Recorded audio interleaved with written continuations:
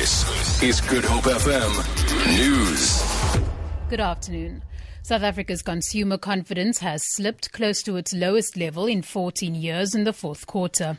The index registered minus 14 in the fourth quarter from minus 5 in the third quarter, a touch off the 14.5-year low of minus 15 in the second quarter. First National Bank and the Bureau of Economic Research at Stellenbosch, who compiled the report, says it can be attributed to a growing belief among consumers that the local economy could deteriorate further.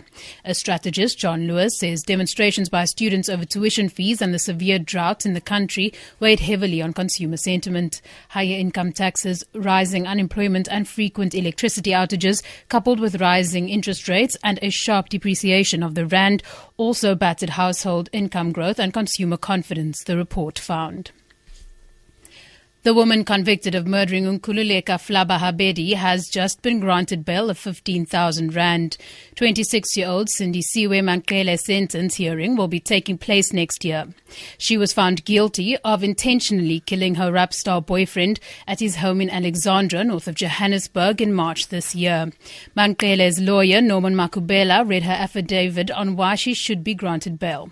I am inclined to grant a bail. Bail must have conditions.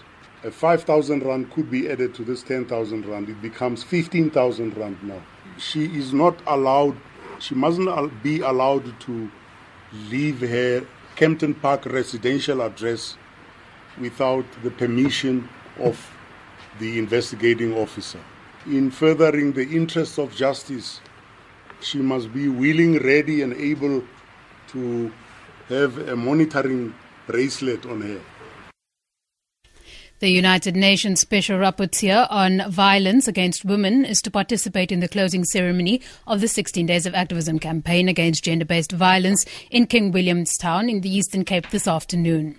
Dr. Dubravka Simonovic has also been assessing the country's performance by listening to women's rights groups.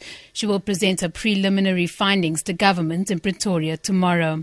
Masimanyane Women's Support Centre member Toko Mache. She's talked to groups of women besides meeting with government officials, and she has listened to the realities of women on the ground.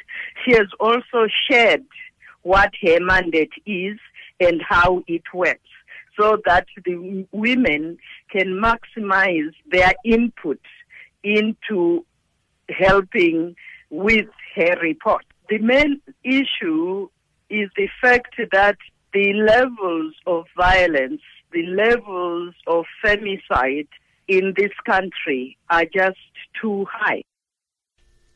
And finally, Lesotho Prime Minister Pakadita Mosisili has proposed a law that will make it compulsory for expectant mothers to test for HIV. Mosisili has resuscitated the country's AIDS Commission that was shut down in 2011. The country has the most new infections in the world.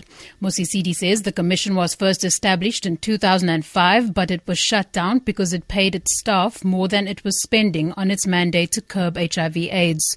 In Lesotho, only 46% of people with HIV can access treatment, only 30% of infected children are on treatment, and mother-to-child transmission remains high at 72%. For Good Hope FM News, I'm Danielle Buzet.